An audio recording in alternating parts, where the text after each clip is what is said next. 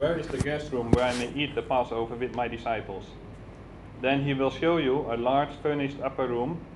There make ready. So they went and found it just as he had said to them, and they prepared the Passover. When the hour had come, he sat down and the 12 apostles with him. Then he said to them, with fervent desire, I have desired to eat this Passover with you before I suffer. For I say to you, I will no longer eat of it until it is fulfilled in the kingdom of God. Then he took the cup and gave thanks and said, take this and divide it among yourselves. For I say to you, I will not drink of the fruit of the vine until the kingdom of God comes.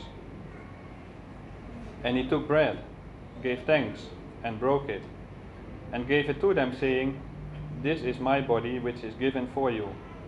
Do this in remembrance of me. Likewise he also took the cup after supper, saying, this cup is the new covenant in my blood, which is shed for you.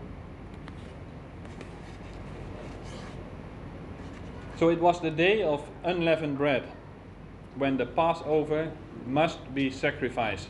That's what verse 7 says. Let that sink in for a while. The Passover must be sacrificed. You remember that old feast that God had instituted long ago in the Old Testament when he delivered his people out of Egypt. They had to kill this spotless lamb and apply the blood to the doorpost so that the angel would pass over, that's where the word comes from, and not go into the house and kill the firstborn. In other words, there was this lamb that was killed instead of that son, that firstborn. Do you think it was a coincidence that Jesus died at Passover? No, the scribes and the priests and the rulers, they plotted to kill him, but they said not on the feast, because it would be an uproar, not on the feast. But God overruled. He said, my lamb will die at Passover. So that's what happened. The lamb that was foreordained before the foundation of the world. God had his calendar, and exactly at Passover he would die.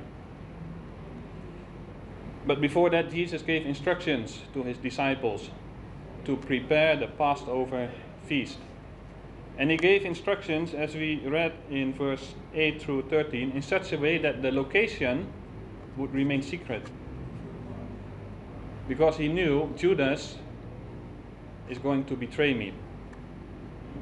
I don't want him to know where we're going to have this Passover. So he gave instructions, follow this man with a pitcher on his head and all that, so that he was sure that that evening, that Passover feast would be uninterrupted. Why was that? Was he trying to hide, or was he scared? Not at all. Just now we sang the lion and the lamb. He is bold as a lion, and a few hours later he would just step forward. Whom do you seek? If you seek me, then let those go away. No fear at all. But he wanted to do something first.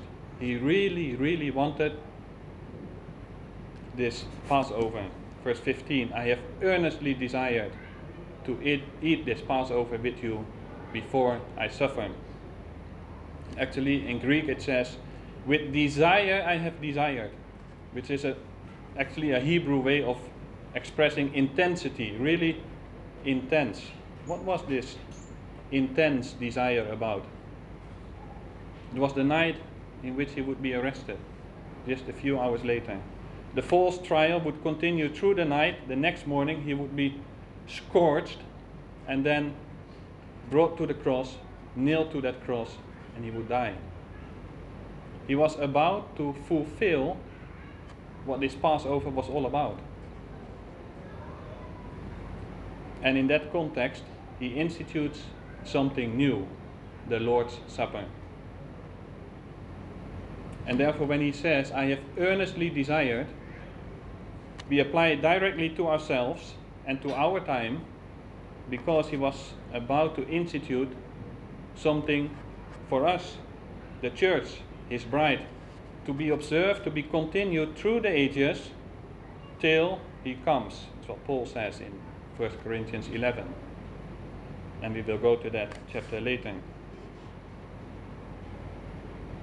So here we are as a church. And the church is so precious to Christ. Let's always remember that. The church is precious to Christ. He died for it. And then he says, with desire I have desired. This do in remembrance of me till he comes. It's really a gift that God has given to us that links his first coming through the ages to his second coming. We have been doing this for 2,000 years already. And when we remember him, we look back and we look forward. Why do we do it? Because he asked for it. We do it for love, don't we? We love him. He said, remember me. But what is it? Taking the Lord's Supper. I want to look at three things. Let me go to the next slide. It is a physical action, it's eating and drinking. At the same time, it's a mental action, and it is a spiritual action. And then I will end with some homework for all of us, including myself. So, a physical action.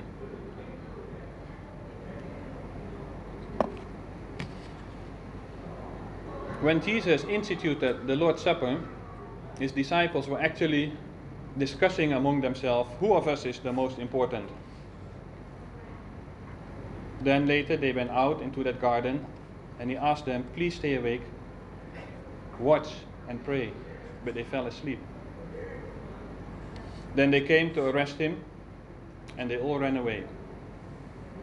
They brought him to the cross and God made it dark. He was alone, all alone.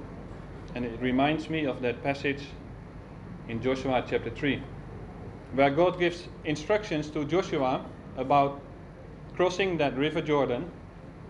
And he said in verse 4 that the ark should go first, yet there shall be a distance between you and it, the ark, about 2,000 cubits.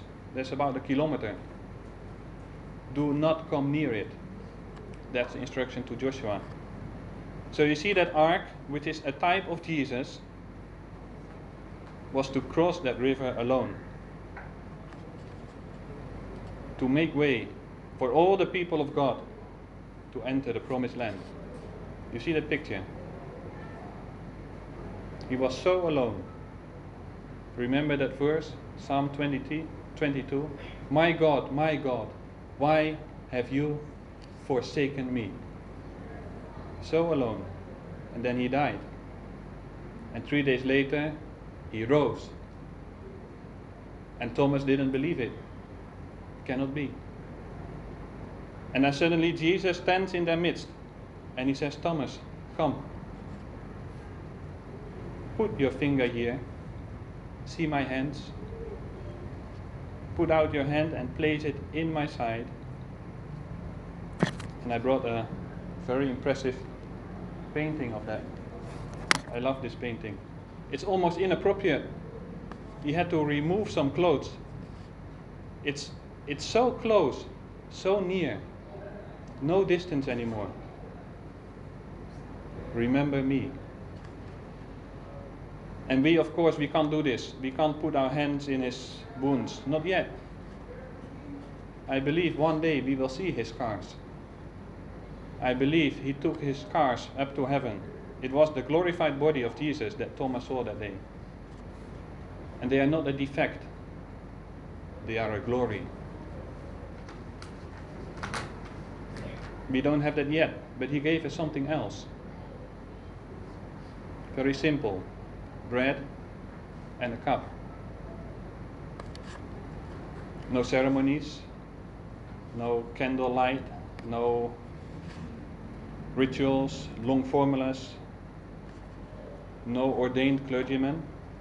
It doesn't need to be me or some of the elders to conduct the Lord's Supper. At least I don't find that in Scripture. It's very simple. And actually we take the bread and the cup as if from the hands of the Lord himself. He is the host. We are his honored guests. All equal, brothers and sisters in Christ, from quite a wide range of nations. Isn't that wonderful? And we simply take a piece of bread and a sip of wine or grape juice.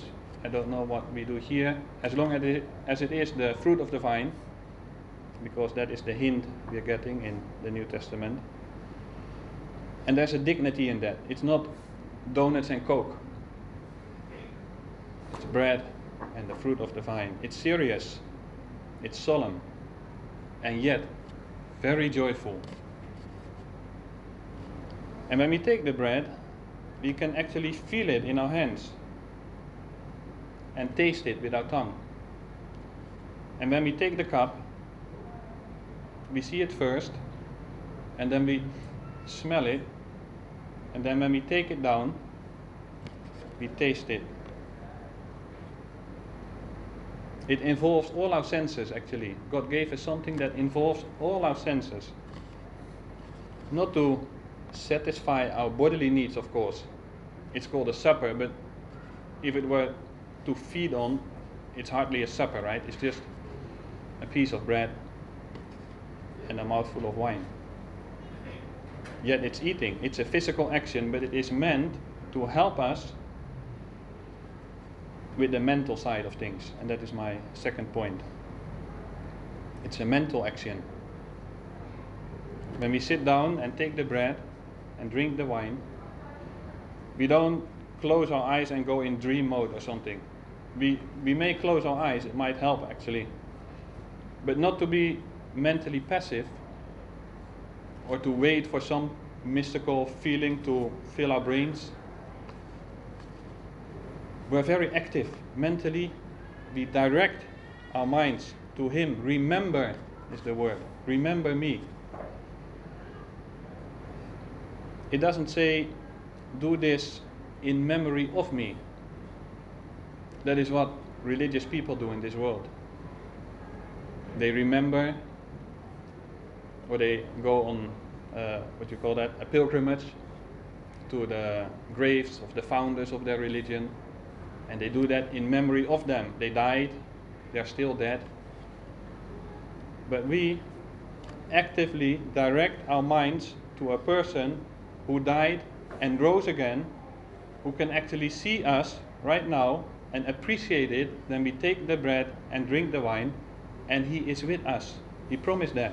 Where 2 or 3 are gathered in my name, there I am in the midst of them.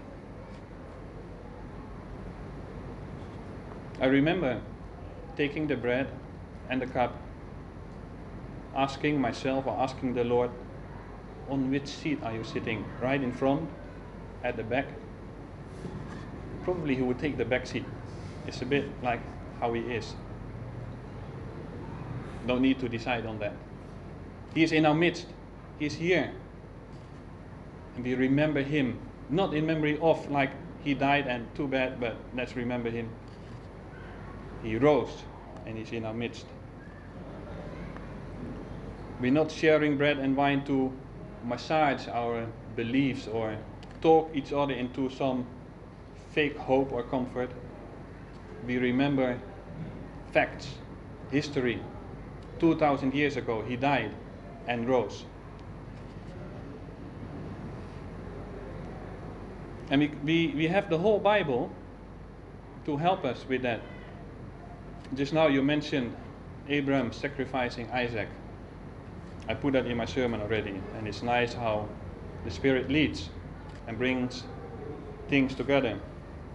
Genesis chapter 2. Abraham sacrificing Isaac, his son. It's like the whole counsel of God, his plan of salvation, bursting out of the page 22 in my Bible, as if God could not wait any longer to keep this for himself. He presents it right there in the beginning. Take, now your son, your only son, Isaac, whom you love. First mention of the word love in the Bible. And offer him as a burnt offering. And then later in the chapter, God will provide the lamb for a burnt offering. And then you have the sacrifices in Leviticus that all speak of Christ. And so does the tabernacle and all its furniture. And think of David meeting Goliath all alone. And when he returns, King Saul asks, what does he ask? Whose son are you? Whose son are you? And straight away it says Jonathan loved him as his own son. And then we think of the son of David, the son of God, who went out all alone to once and for all defeat the enemy. Don't we love him? And then we have the Psalms of David. Psalm 22, 69. Where you see Christ on the cross as accurately as if it was written by an eyewitness. Written by David in a time when there was no such thing as Roman crucifixion. Read it at home for yourselves. Psalm 22 and 69. And the list can go on and on. Then we have the Gospels, of course. Very accurate. More real in a sense than any actor in a Jesus movie can present it. Read your Bible, beginning to end. It will help you to remember Him, to focus, direct your mind on Him. I think it's for a reason that the Holy Spirit puts the Lord's Supper in the context of the local church. We will turn to 1 Corinthians 11 later, and that chapter deals with the Lord's Supper, and there you have it in verse 17, since you come together. Verse 18, when you come together as a church. Verse 20, when you come together in one place. And verse 33 and 34, when you come together. Technically, you could have the Lord's Supper at home, but it's just that you don't find that in Scripture. They always came together as a church. That's the norm. Right in Acts chapter 2 you have it, and they devoted themselves to the apostles' teaching and the fellowship, the breaking of bread, and the prayers. So the breaking of bread is another term for the Lord's Supper. And initially they did that every day. And in chapter 20 of the book of Acts you have Paul traveling to Jerusalem, and he was in a rush because he wanted to make it for Pentecost. So he bypassed Ephesus actually for that reason. But still he stays 7 days in Troas because the church would come together to break bread on the first day of the week. Verse 7. And Paul wouldn't want to miss it. There's more than one reason for breaking bread as a church, but a very practical reason is this. And I was impressed by that again this morning. When we come together as a church for worship and to partake of the Lord's Supper, by that worship, by the songs that we sing, the prayers that we offer to God, like our brother just now, just a few words that he shared, it all works together. We help each other to direct our minds to Him. That's something that you cannot do at home. Of course you can have fellowship with God, but to come together as a church, His bride, I mean, the global church is His bride, but we come as a local church, and Jesus is in our midst, and we sing and we praise and we worship and we help each other to direct our minds to Him.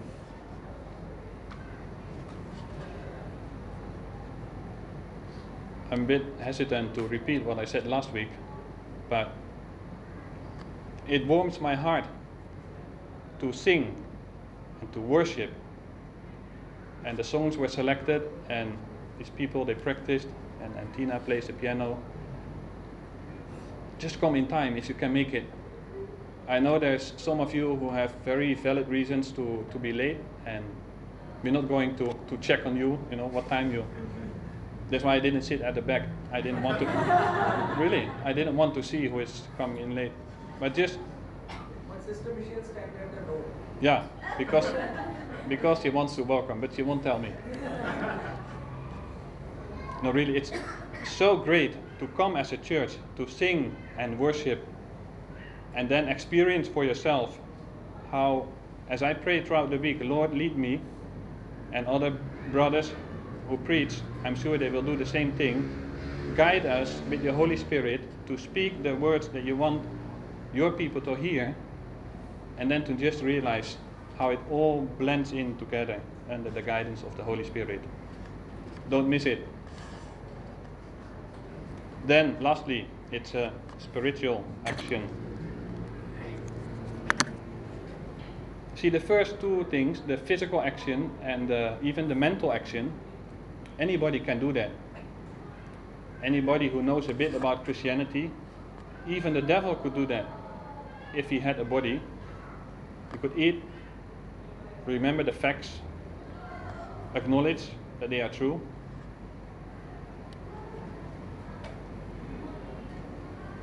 And sadly, many do that.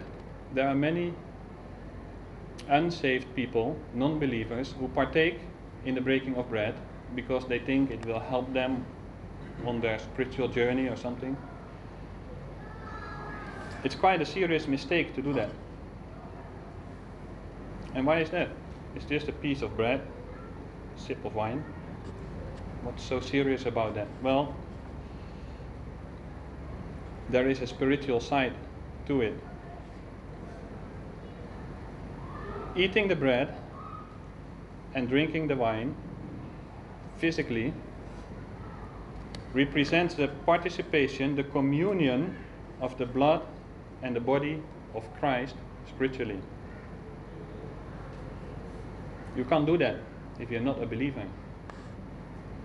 That doesn't mean that you're not welcome here next week. If there's anyone in the room who doesn't know Christ as his Savior yet, you're more than welcome to come and see, observe what we're doing. It's not, secret, obscure like blood and human flesh. It got that reputation in the early days, but it's not. We proclaim the death of the Lord Jesus. It's not private. It's just, if you're not a believer, you cannot participate. Maybe you say, well, that's not very kind. I am not the host. He is. It is the Lord's Supper. The Lord's Supper. In 1 Corinthians 11, the chapter that I mentioned already, that passage that deals with the Lord's Supper, you have this term Lord 7 times. So what we do here next week is really under the Lordship of Jesus Christ.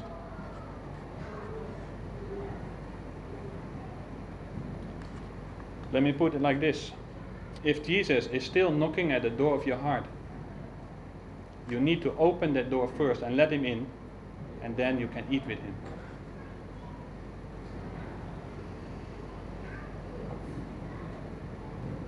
I believe you need to be a baptized believer. Why do I say baptized? Actually, for the same reason, his lordship. When you trust him as your Savior, he is also your Lord. And he said you need to be baptized. Why would you participate in the Lord's Supper, remember his death, and not identify with that death and resurrection of Christ for yourself publicly through baptism? That's what baptism is about. So I would say, first things first. But back to the spiritual action. This spiritual communion of the blood and the body of Christ. What is that? And where do you get that? Oh, you got it in 1 Corinthians 10. Let's turn to that chapter. 1 Corinthians chapter 10 and verse 16 through 18.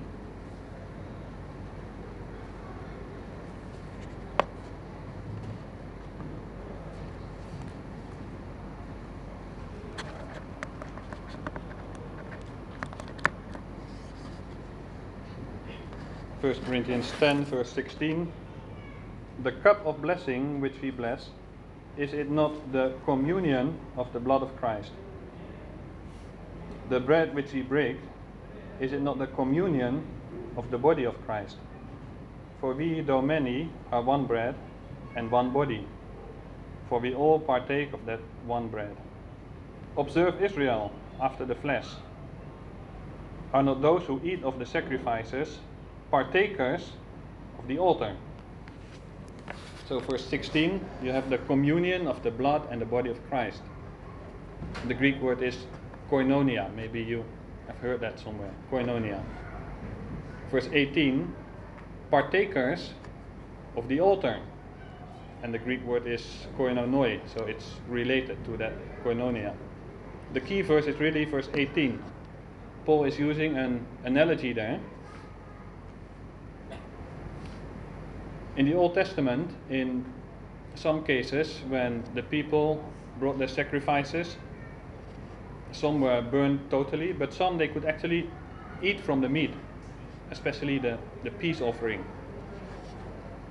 I think in the peace offering, if you would like to study that for yourself, you can learn a lot about the Lord's Supper as well. It's participating, eating. They didn't eat the altar, and the sacrifice didn't miraculously become the altar. That's what the Roman Catholic Church teaches, that when we take the bread, it becomes body of Christ. The wine becomes blood of Christ. It's not true. They didn't eat the altar, but they were, as they ate the sacrifice, participating in the altar. That is what happens on that altar. Forgiveness of sins, restored fellowship with God. That's what the altar stands for. That's what happened on that altar. And that is what this word koinonia means here. The share which one has in anything. A participation, fellowship recognized and enjoyed. So in verse 16, the communion of the blood and the body really is that by faith, and therefore a non-believer cannot do it, by faith we enjoy and are nourished by the effects of the blood that was shed and the body that was given. As we eat and drink physically, we taste, we see, we feel, we even smell and eat and chew and swallow physically. Something else spiritually takes place down in our hearts, and we feast, so to say, on the sacrifice of Christ. We spiritually eat Him and all that He has accomplished. We who are in Christ, I wrote this down, we who are in Christ through faith are in all the value of the sacrifice of Christ before God. Let me repeat that. We who are in Christ by faith are in all the value of the sacrifice of Christ before God. And the supper is an outward expression of that. Isn't that wonderful? We remember Him. Finally, some homework for next week. 1 Corinthians 11, verse 27 through 32. 1 Corinthians 11, verse 27. Therefore, whoever eats this bread or drinks this cup of the Lord in an unworthy manner will be guilty of the body and blood of the Lord. But let a man examine himself, and so let him eat of the bread and drink of the cup. For he who eats and drinks in an unworthy manner eats and drinks judgment to himself, not discerning the Lord's body. For this reason many are weak and sick among you, and many sleep. That means pass away. For if we would judge ourselves, we would not be judged.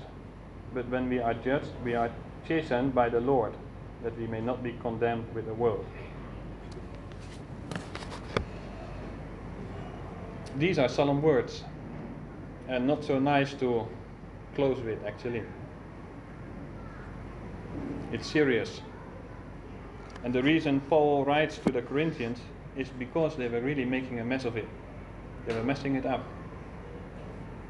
And God disciplined them quite severely. Verse 30. So the homework I will leave you and myself with is twofold. First thing is examine yourself. That doesn't mean check whether you are good enough. Thank God is not to check whether we are good enough. The Lord's Supper is there in the first place because we are not good enough. That's why He came. That's why He died for us. And when you do this introspection, you will find out that you are way worse than you thought you were. You're not checking whether you're good enough. The question is, do you trust Him with it? Do you bring all that you find inside to Him? Confess, repent. Settle things between yourself and God.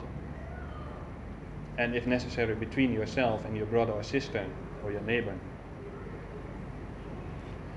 And the end result of this examination should not be, oh, I think I better stay away. What we read is this: let the person examine himself and then so eat of the bread and drink of the cup.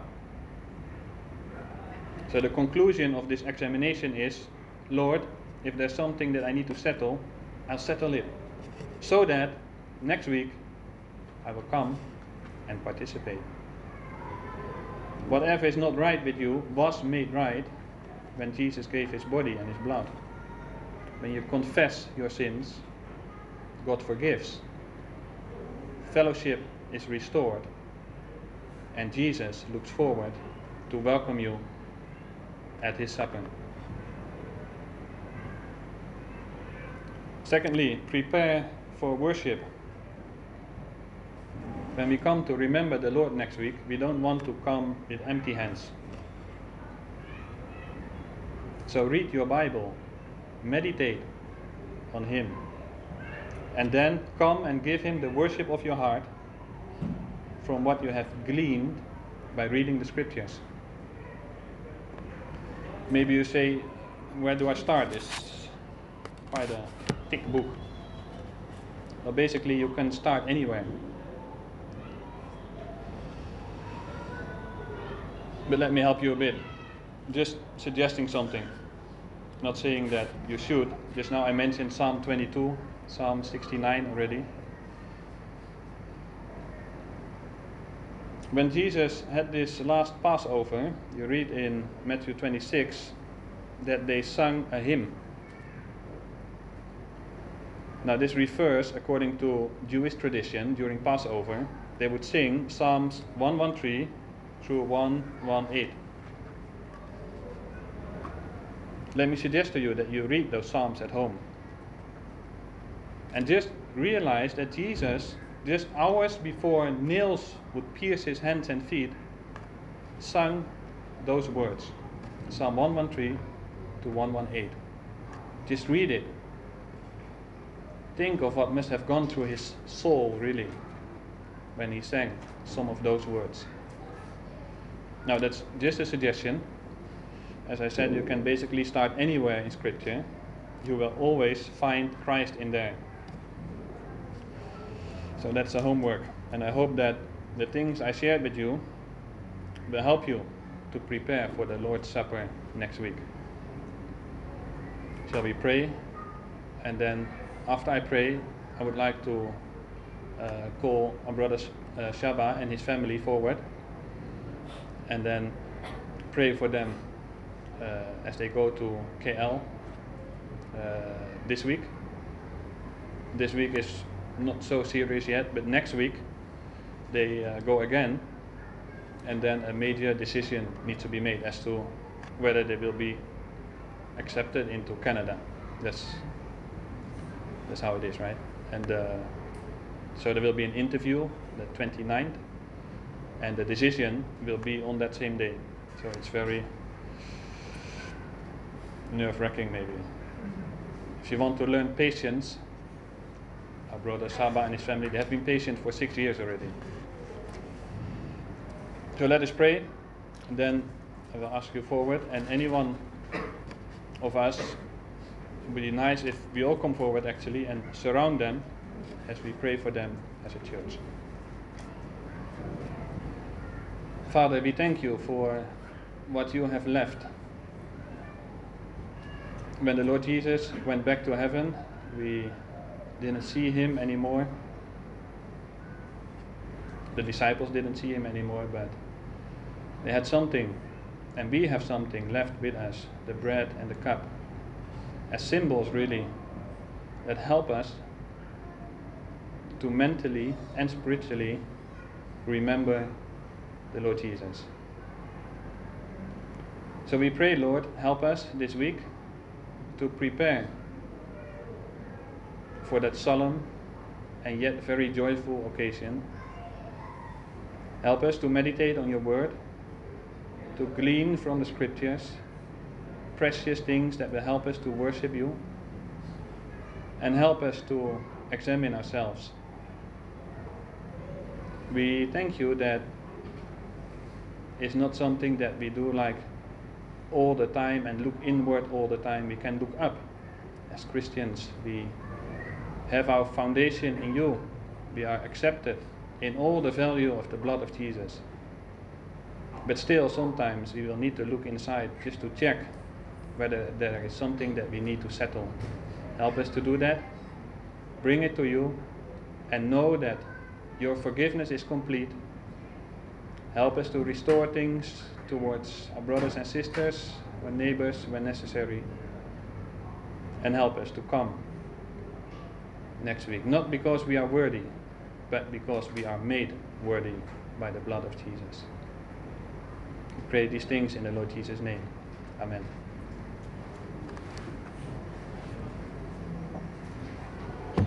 So maybe we can come forward and pray for our family.